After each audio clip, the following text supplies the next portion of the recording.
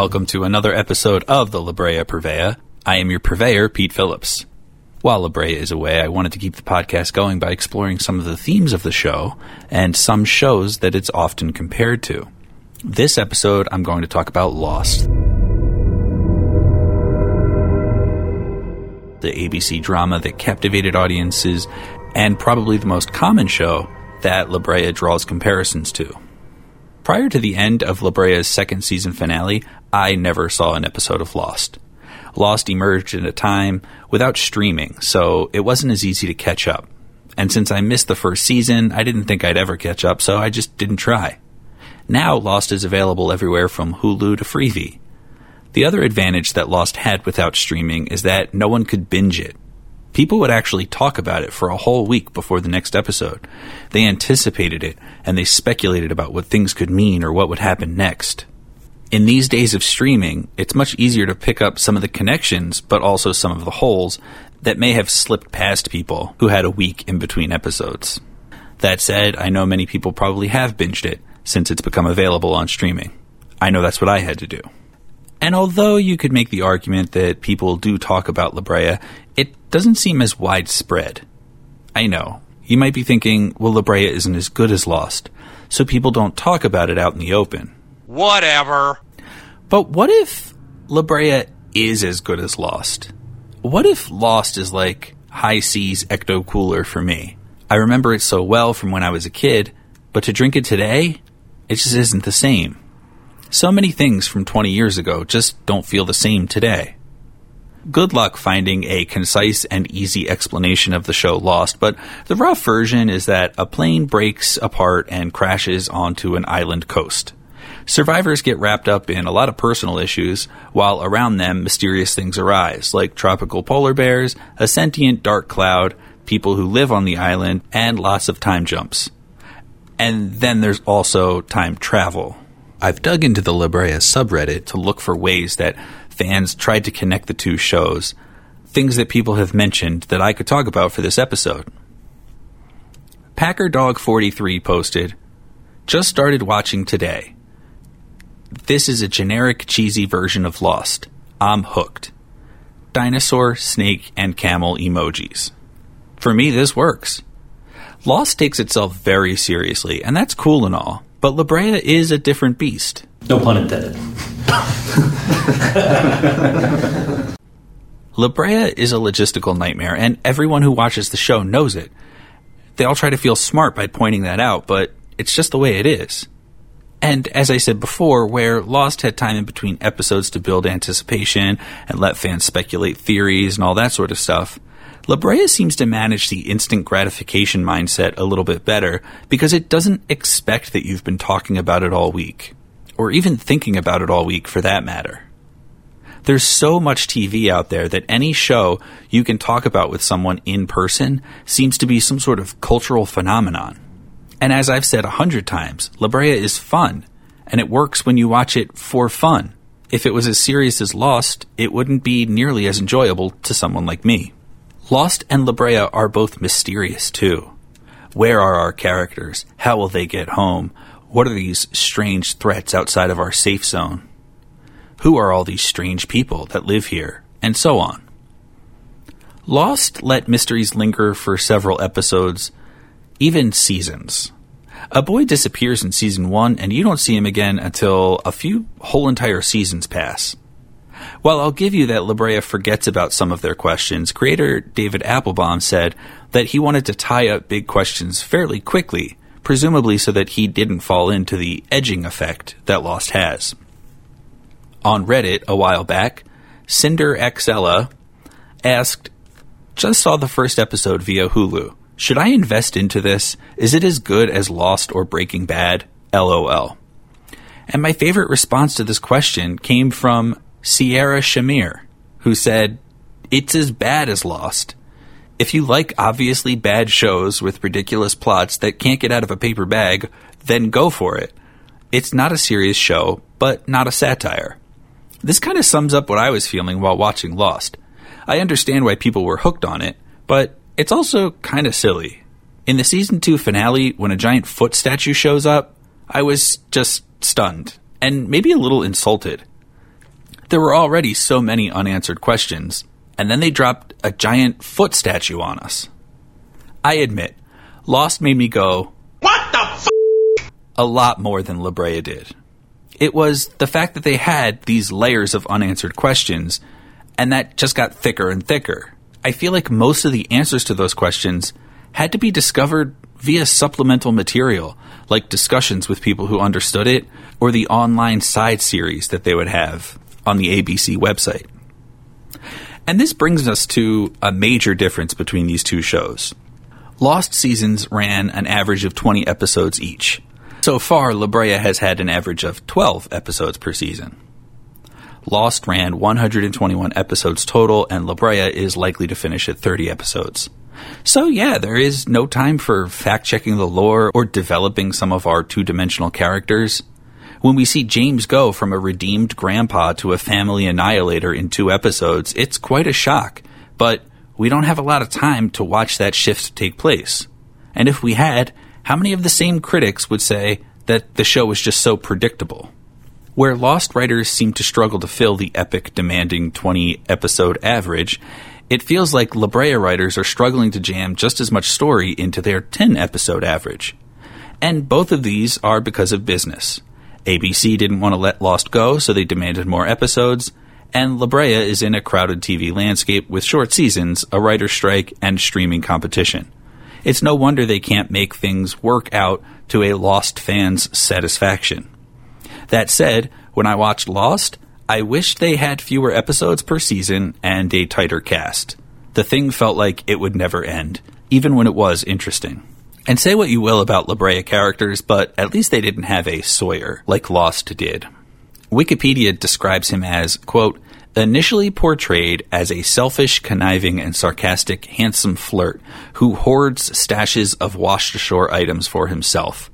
Flashbacks detailing his past are used to depict his more sensitive side, juxtaposed against acts of betrayal and theft.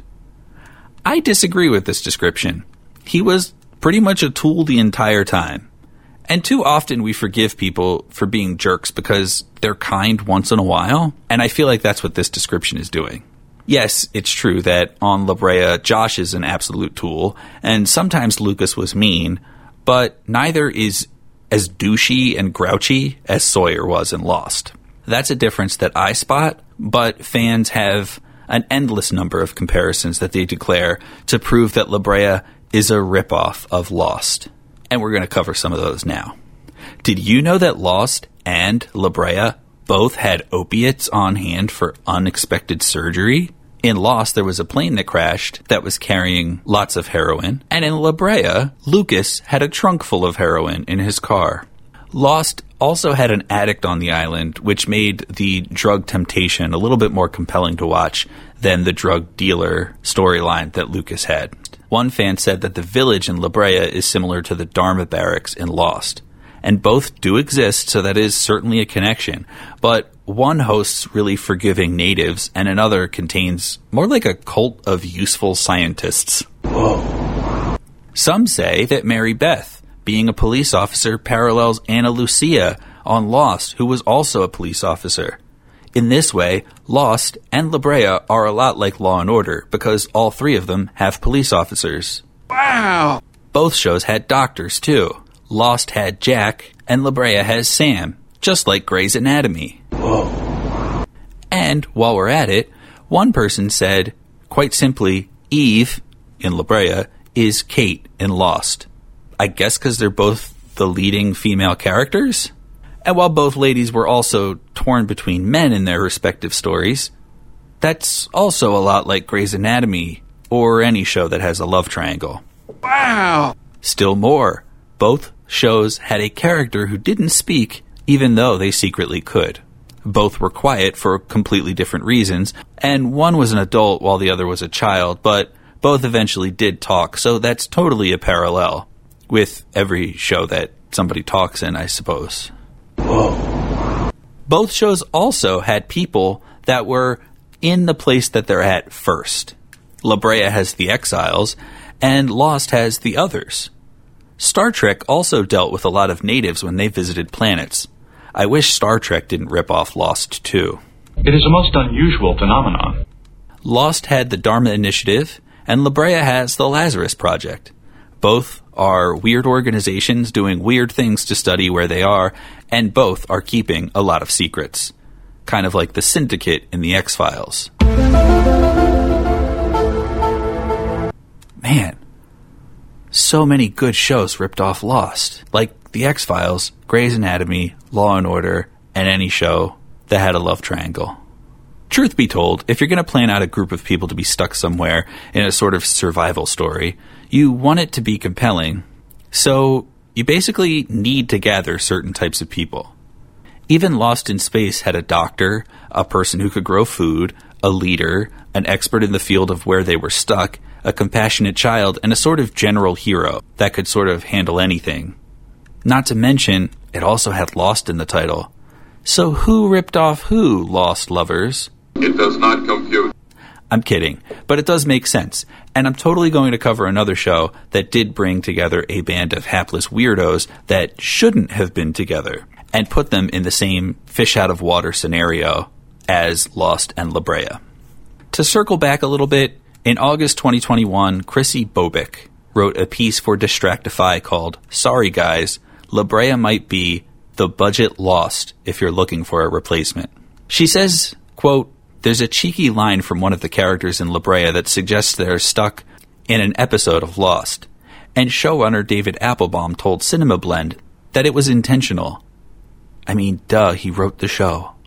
He wanted to come out of the gate addressing the inevitable comparisons that would arise from fans and critics alike. And I think he did, for the most part. It's really easy to draw comparisons between shows, especially ones that keep you guessing. I was really big into Fox's Prison Break back in the day because the mystery strung me along very well. But eventually, you need more than just string to pull somebody. It feels like La Brea is working off of rubber bands to get us through plot points, and sometimes the rubber bands snap and fall apart. And you can only juggle so many balls at once, after all. Are you tracking these metaphors? Because I think I lost myself in them. Regardless, both shows are fun to watch, fun to make fun of, and fun to talk about. So check out Lost if you can afford 121 episodes worth of time.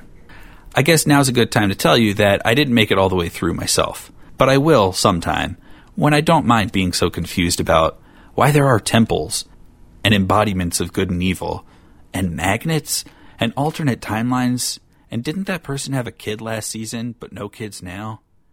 And where has she been for the last season? And who is that guy? He looks a lot different than the last time. In the media reviews, La Brea is still popping up in the news a bit, even though it's not on the air. Unfortunately, it's not for the juicy bits like new characters, or announcements of new actors that are coming. In fact, with only 6 episodes on order, I think it's probably difficult to introduce any new characters. Despite putting a target on La Brea's back with that 6-episode pickup last year, it seems that the show may keep NBC afloat as the WGA writer's strike continues. The big question for NBC was their fall schedule, and La Brea is in, for 6 episodes anyway. NBC Universal's president of program planning, Jeff Bader, told IndieWire all of NBC's scripted fall shows were either out of production or just finishing shooting, he said, or at least, quote, the scripts are all written. It appears as though several studios foresaw the incoming strike and began banking episodes for new seasons of their TV shows immediately after production on the current season ended. According to TV Line, 2 such shows unlikely to be affected by the writer's strike are NBC's Quantum Leap Season 2 and La Brea Season 3. So, while the strike continues, and has shaken things up a bit, I think that this means the premiere date may be pulled up from the original late January date that has been provided by some sources. I think another slight positive, at least for production's sake, is that since production takes place in Australia, the likelihood of an in-person strike slowing production is probably a lot lower. Production in Australia moved from Victoria to Queensland, joining other recent NBC projects who filmed there like Young Rock, Joe vs. Carol, and the upcoming Apples Never Fall. Quote, La Brea will contribute an estimated $38 million in Australia, which is $25.1 million in the U.S., to the Queensland economy. continue an employment pipeline for esteemed crews and creatives, and showcase some of the Gold Coast and Scenic Rim's stunning locations to a global audience, said State Premier Anastasia Palachi. It is expected to employ 200 staff and use 300 local businesses. The production is expected to inject 66 million Australian dollars, or 43.6 million American, into the national economy and federal government, the statement said. John Seda and Ian Mackin have already posted some behind-the-scenes footage on their Instagrams, and Simone Macaulay, who plays Kira, posted about her character, but she did it in the past tense. Uh-oh! In the meantime, Natalie Z has been supportive of the WGA strike on her social media. If you are interested in learning things about the writer's strike and how kind of strange it is and how it affects the TV industry, I encourage you to check out the podcast Understood and their episode called Big Ideas Lost to Mini Rooms. So that covers today's episode of the La Brea Purveyor. If you want to prepare for the next series I'll cover, it's going to be a 2016 TBS original comedy called Wrecked, where they actually set out to parody Lost on purpose. But I feel like there's some fun crossover into La Brea as well. You'll find out why, maybe in August. If you like what you're listening to, you can rate us somewhere. If you have any questions or ideas, feel free to reach out via email at shout@y'allheard.me. That is the email address for the parent podcast to this show, Y'all Heard. If you have $1 to spare, we're also on Patreon at patreon.com/y'allheard. Otherwise, enjoy yourself. And don't spoil the end of Lost for me. I'm so close, but it has gotten to be such a slog during this last season.